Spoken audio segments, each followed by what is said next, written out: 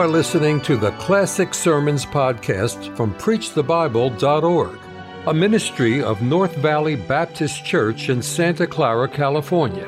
You will hear fervent, old-fashioned revival sermons from great preachers of the past. It is our desire that you will be helped by this gospel message. Ephesians chapter 4 and verse 32 is a verse that you don't normally associate perhaps with an old-fashioned leather-lung, rock-rib, fundamental, Bible-believing, gospel-preaching, narrow-minded preacher. But this is every bit as much part of what we're supposed to have in our lives as the rest of the Bible. And it says in verse 32 of that chapter of Ephesians, "And be ye kind one to another." And then in case you don't understand exactly what the Lord's getting at there, he adds another word just to enhance the meaning. He says, tenderhearted. Have you ever met someone with a tender heart? I mean, you can talk to them about something that's even remotely touching, and they'll have tears in their eyes. I have the privilege, and I love it. From 8 till 10 on Thursdays, when I'm in town, I have the privilege of teaching a class called Professional Communications. Now, that I don't really know if we're living up to the title of the class or not, but we're having a good time in there. And one of the exercises I'm having the young men and young ladies do, as a matter of fact, we started last class period and it carried over into today, was to think about an extremely emotional time in your life. It could be a happy time, a sad time, a bewildering time, a disappointing time, but an emotional time in your life, and then collate it together in form of a speech and then get up and deliver it.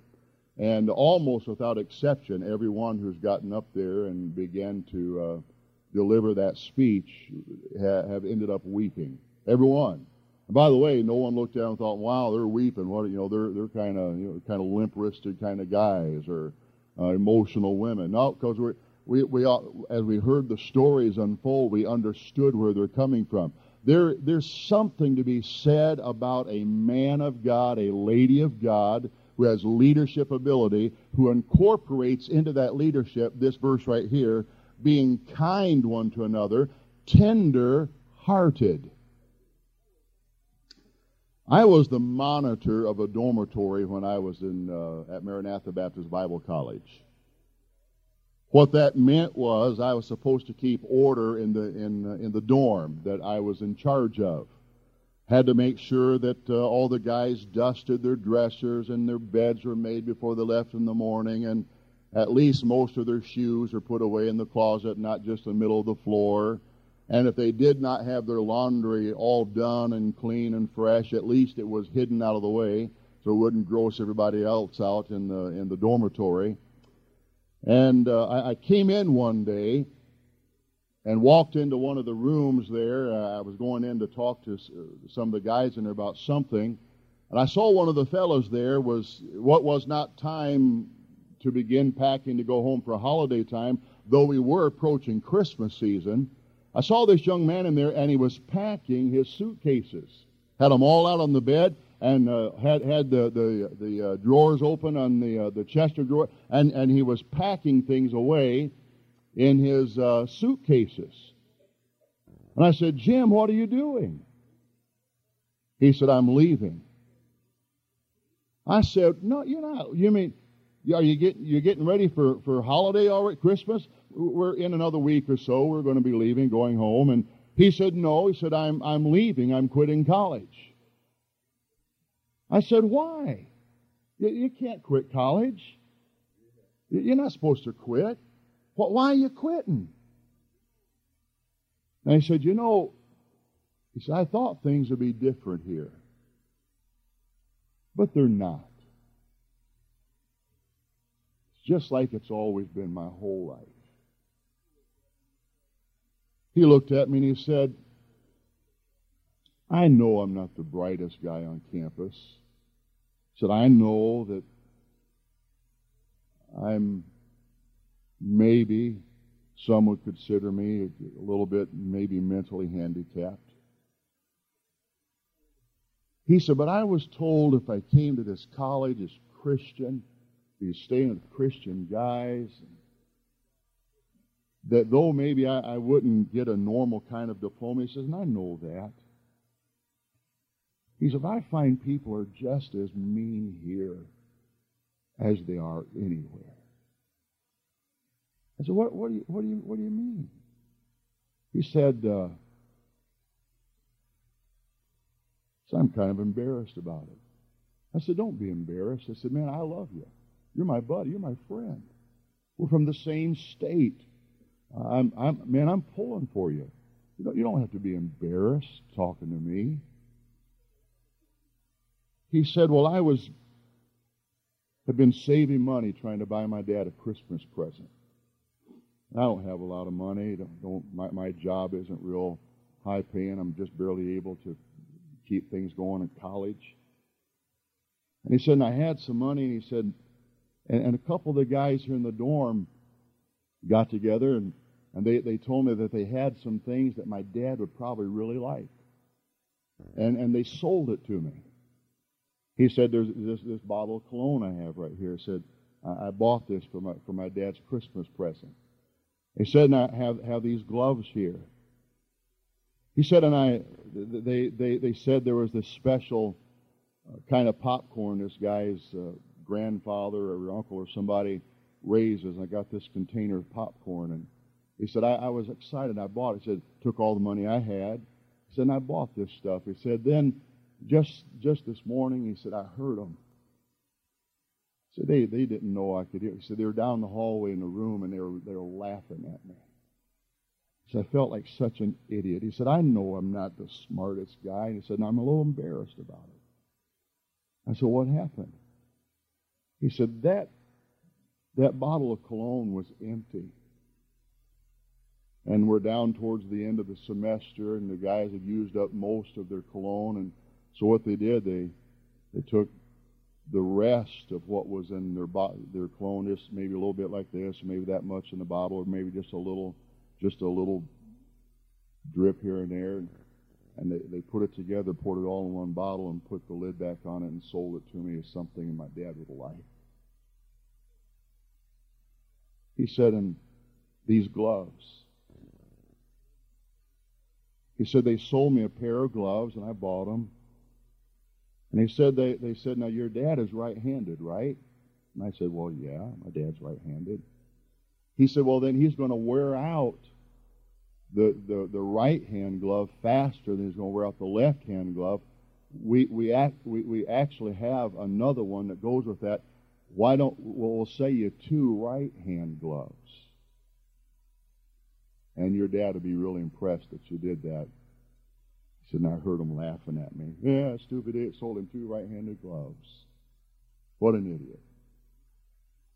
He said in the container of popcorn, he said we were able to have popcorn, and he said apparently I overheard him laughing at me and mocking me. They had saved all the popcorn that didn't pop. Ate the popcorn that did, and the stuff that didn't pop, they poured it all together in this thing over the semester. And they said, and they had this whole container full of the stuff that wouldn't pop, and told me it's something special from their grandfather or aunt or uncle or somebody or on a farm had raised. He said, you know, they're no different than everybody else that made fun of me all through elementary school and junior high and high school. I just don't want to be here anymore.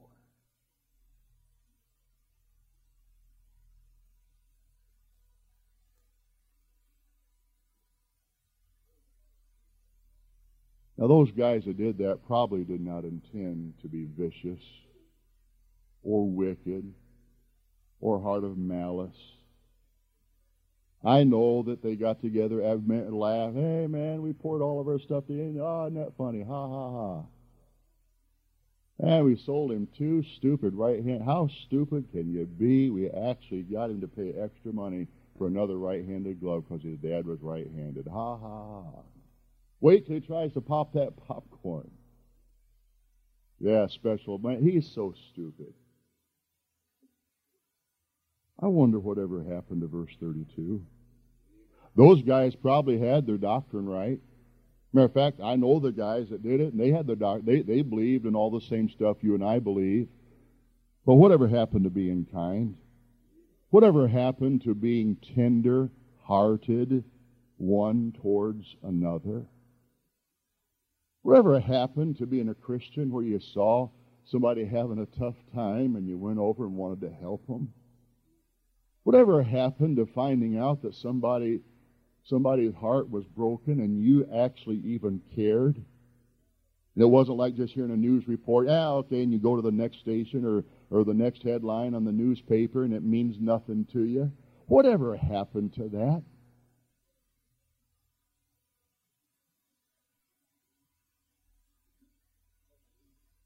A couple of reasons why we need to be kind. A couple of reasons come to my mind why we need to consider this thing of being tenderhearted one towards another. You never know when that's going to come back. Like casting your bread on the water and it comes back to you again. You never know when that's going to come back like that. I am so sick and tired of people being condescending one to another. And I'm up here and you're down here and I'm important and you're a peon and I'm a brand name person and you're a no-name person and my daddy's this and your daddy's not, or I'm this, or I can do this and you can't do that. Where did that come from? Show me in the Bible where that came from.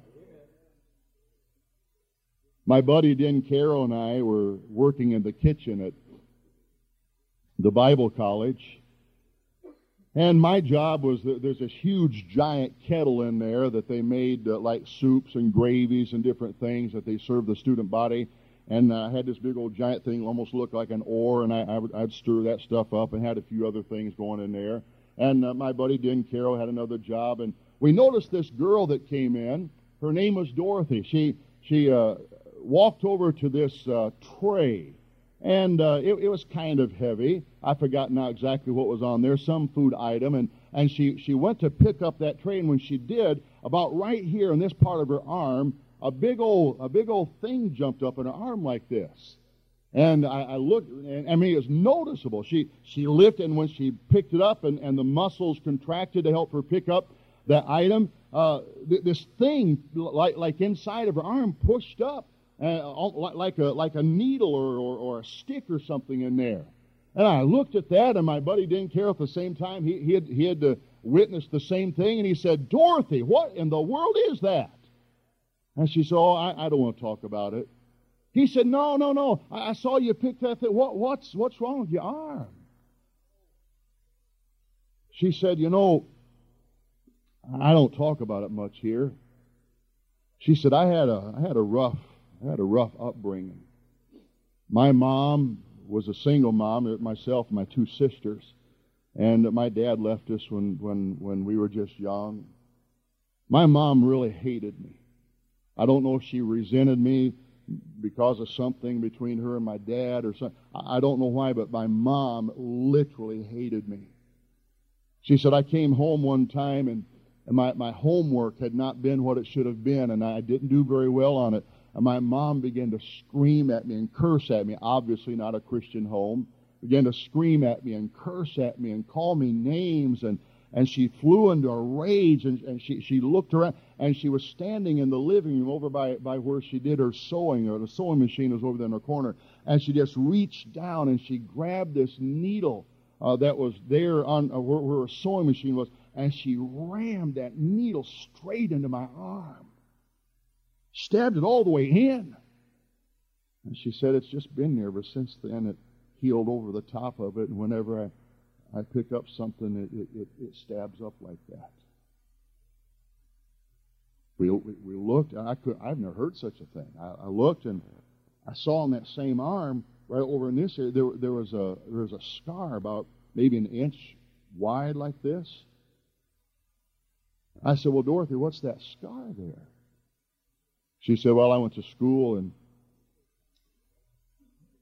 she said some of my friends were talking about getting their hair cut. And one of them said, Dorothy, you ought to get your hair cut. It looked nice. She said, I was just a little girl. I was about maybe 10 or 11 years of age. She said, I listened to them. I thought, well, okay. They said, oh, your mom would love you. Come on, new hairstyle. Said, of course, like a lot of little kids in kindergarten, first and second grade, those little blunt end scissors, and some of you probably done the same thing in here at one time in your lives. And said they took those scissors and they cut my hair. So when I got back on the bus and rode home, I got off the bus, my sisters, who were younger than me, they were twins, my sisters saw me there, and they said, oh, you got your hair. Mom, you are in so much. Wait till Mom sees you. So then I realized maybe those girls were wrong. Maybe my mom wasn't going to be proud. Maybe she wasn't going to be happy. And she said, I went into the house, and she said, my mom looked across the room at me, and she saw my hair, and she began to scream and curse at me and call me names, and I can't trust you, and let you out of my sight, and look what you do. You're so stupid. I can't believe I have a daughter like you. I hate you. And she said she flew into a rage, and she grabbed a butcher knife off of the kitchen counter, and she threw the knife at me. She said, and I just instinctively raised my arm and said, stabbed in my arm. Stabbed me. Said shortly after that, I went to my pastor. I was riding a bus going to church. I went to my pastor, and I explained to him what was going on. And he talked to the authorities, and my pastor and his wife literally reared me the rest of my life. And it was from their home that I came to Bible college.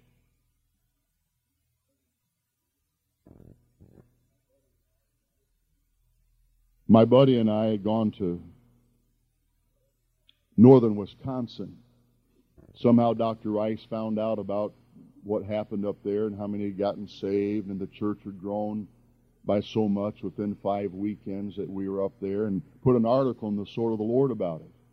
Well, Dorothy's pastor in New York State had read the article, and he contacted us and said, would you come out here and hold a meeting in our church?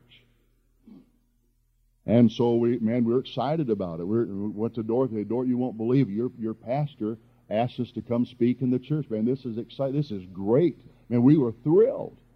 And she said, while you're there, would you do me a personal favor?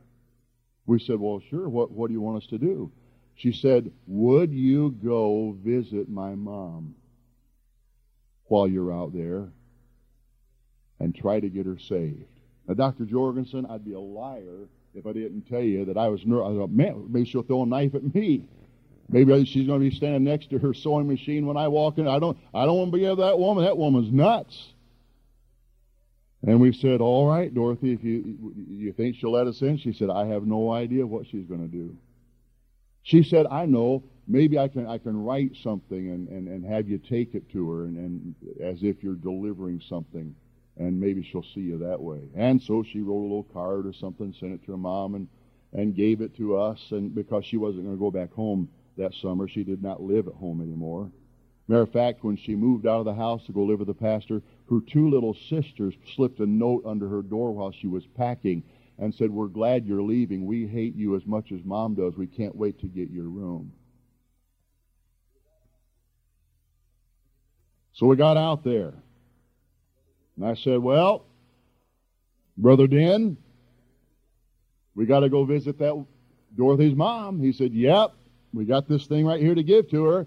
I said, who's going to do the talking? He said, let's flip a quarter for it. I said, no, brother, I don't flip no quarter. You're doing the talking. He said, no, you do the talk. You're bigger than I am. So we walked up there, knocked on the door, and one of the twin sisters came and opened the door, and we said, my name is Wally Davis. This is Den Carroll. We have something here from your sister that she sent back. We're out here in the church where she attended and holding a meeting here, and we have something to give your mom. Do you think, is your mom home? Could we give this to her? And we went in and sat down. Man, I was looking for the butcher knives. I was looking for the straight pins. I was looking for shotguns. I was looking for nunchucks. I was looking for any. I didn't know what method she was going to kill us. I just knew she was going to kill us. And watching, and finally this hard face, mean-looking woman came walking and said, "Yeah, got something for me?" We said, "Well, yes, ma'am. We go to the same college where your daughter attends, and we work. She works in the kitchen, so do we. And she gave us something that she wanted us to give to you, and we just wanted to deliver it to you." And we handed her the note. She said, "Okay, thanks." So I looked at my buddy, and my buddy looked at me, and I looked back at him, and he kept looking at me like, "You talking." He said, "No, I'm not talking. I'm just staring at you." I said, "I'm not going to talk. I'm staring at you." We're just going to keep staring, and nobody's going to talk. So finally, I just couldn't stand it. And I said, "Ma'am, before we leave, would you mind if we just talk to you about one thing for Justin? We won't take up much of your time. I know you're busy." She said, "What is it?" I said, "Your daughter is one of the nicest girls I've ever met. She's sweet. She's kind. She's got such a good attitude. She's a hard worker. She does well in school." I said, "Obviously, you've really helped her form a foundation, and we just want to say thank you for such a sweet daughter that you've let our college have." She looked at me like, "Yeah, I did do a good job, didn't I?" And I said, though Dorothy did not tell us to say this to you, I said, I feel like maybe we wouldn't be doing everything we should do if I didn't just ask you this question. I said, "Ma'am, and please don't take this wrong. What I was really saying, code word is, please don't kill me." I said, "If for some reason, maybe a car accident or a fire or something, some reason your life ended today.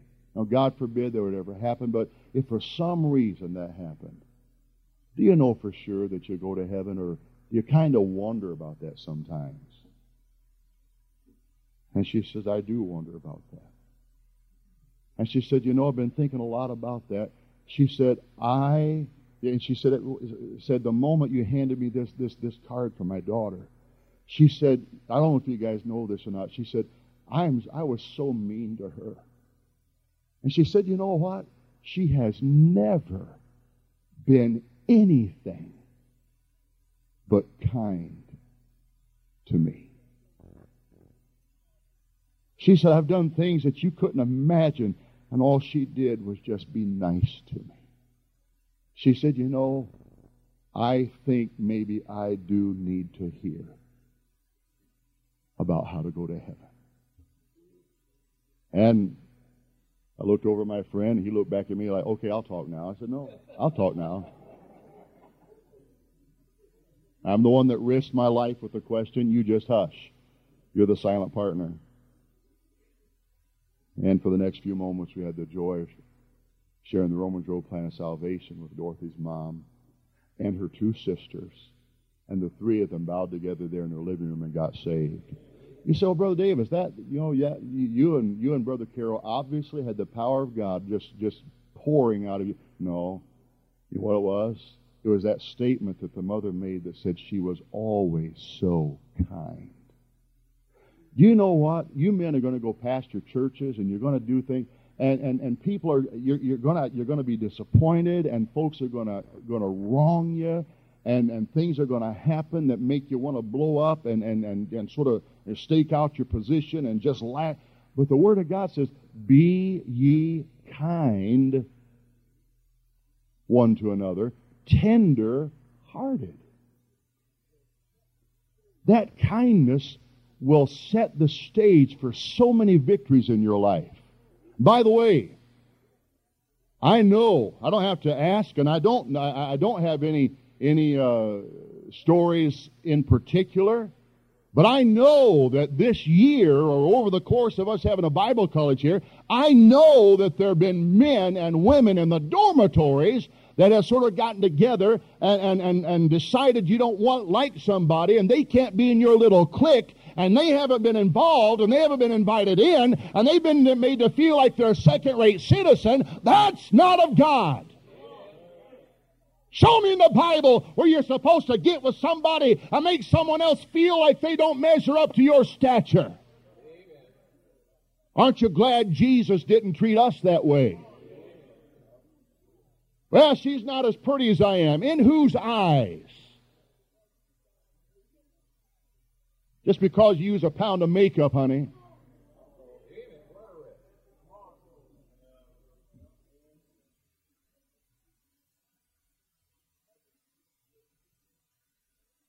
When I was in the 6th grade, every morning when school began, our teacher would pray with us back in the old archaic days when God had not been outlawed. And then she would always read a book to us. She would read, I think, 5 or 6 pages at a time, and then the next day she'd read more, the next day she'd read more. It was either the Hardy Boys or the Nancy Drew mystery story. See, the girls always liked the Nancy Drew thing, and the guys liked the Hardy Boys, of course. And then she'd read that, and then we'd go on and get on with our classwork. Well, I remember one morning there was a boy in our school in the 6th grade, and I've got to confess to you right up front that I am just as guilty as everybody else that I'm going to be talking to you about right now. His name was Bill. In the 6th grade, Bill weighed somewhere around 250 pounds or more. And, of course, did not even have the height that went along with it. He was the regular height of a 6th grader, but 250-some pounds. And Bill was never chosen to play on any of our playground, kickball or volleyball or dodgeball. No one would choose Bill to play. Matter of fact, we would just, we don't want you. He'd be the last guy standing there waiting to play, and the team captain would say, "No, go on the side. We don't want you here. Go away. Leave." We all just made the assumption, he was just, ate a gallon of ice cream every day and 4 or 5 pizzas a day or something. Found out, of course, later that he had a tremendously acute medical condition that caused his body to be like that. And during Mrs. Auten reading those 5 or 6 pages to us at the beginning of class one day, Bill's seat was at the front and the very right next to the door that went out to the hallway. And Bill was there in his seat, and Mrs. Auten had already prayed with us, and now she was reading out of one of those books for us, and Bill raised his hand. And she just ignored him and continued on reading. And Bill raised his hand again, and she said, "Bill, put your hand down," and continued on reading. Well, he sat there, and he sat there, and he sat there, and finally he raised his hand again. She said, "Bill, put your hand down until I finish the story." He put his hand down, and he waited, and then finally he just jumped up from his seat and began to run towards the door. And before he could make it to the door, it had become obvious to us why he had been raising his hand. He was ill. Right there in the doorway and at the front of the room, and the most humiliating thing you can imagine, Bill was ill. And then, of course, finished there, he just ran out the door. He was humiliated. He was embarrassed. He was ashamed. And janitor came in and all that stuff they have to do. Playground that day, nobody wants to say, "Bill, sorry that you don't feel well." Guys went over to him and began to call him names. One of the guys said, "Hey, you know what it looked like when you got it? Looked like pig slop." And then one of the guys said, Yeah, that's a good name.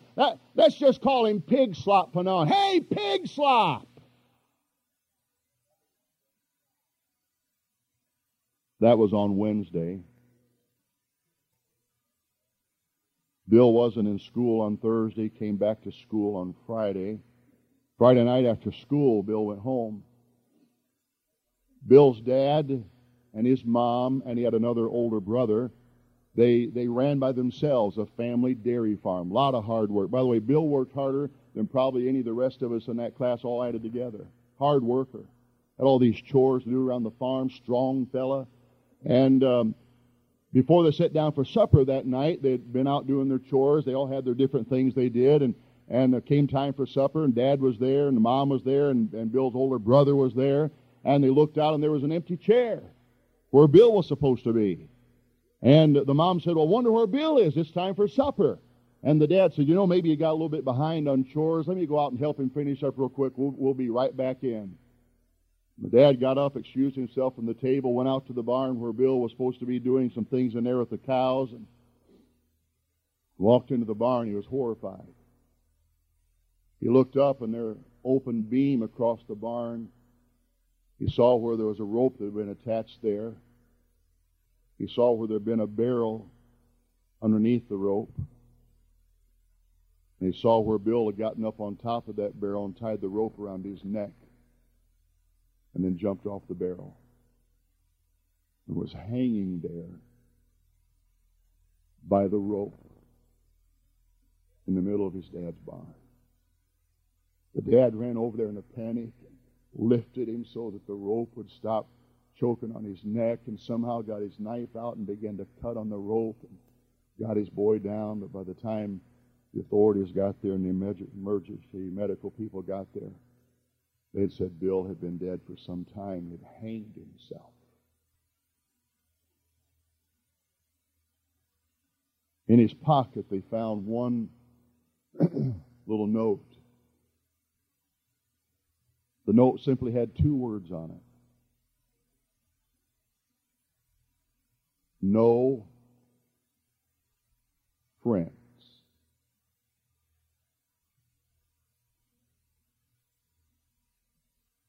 No friends.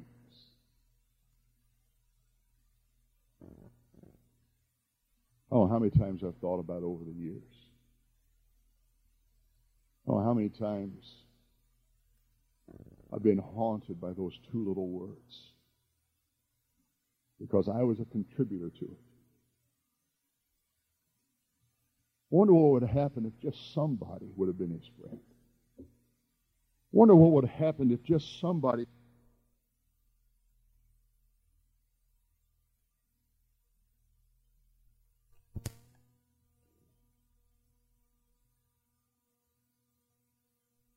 everybody else. I'm not going to get together and mix all this stuff together and sell it to the stupid guy in college. I'm not going to gather together the unpopped popcorn that won't pop and tell him it's special and charge him $10 for it. Sell it to the stupid guy.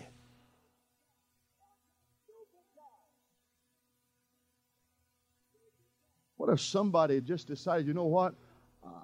I'm going to try to be nice. I'm going to try to be kind. I'm going to try to be tender-hearted. I'm going to try to live as a Christian is supposed to live.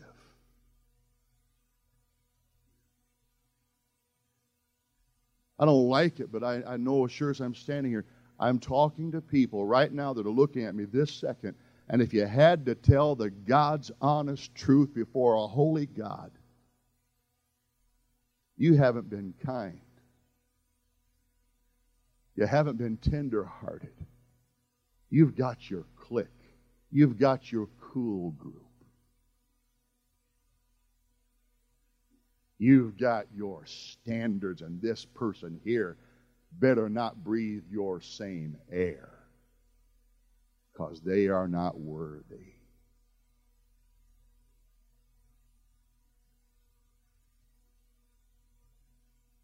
Enjoy a lonely life, because that's how you'll end up.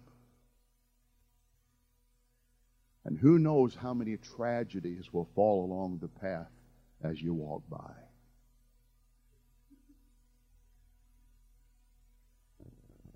The Lord recorded in His Word to people that already loved Him, the people that already were on His side.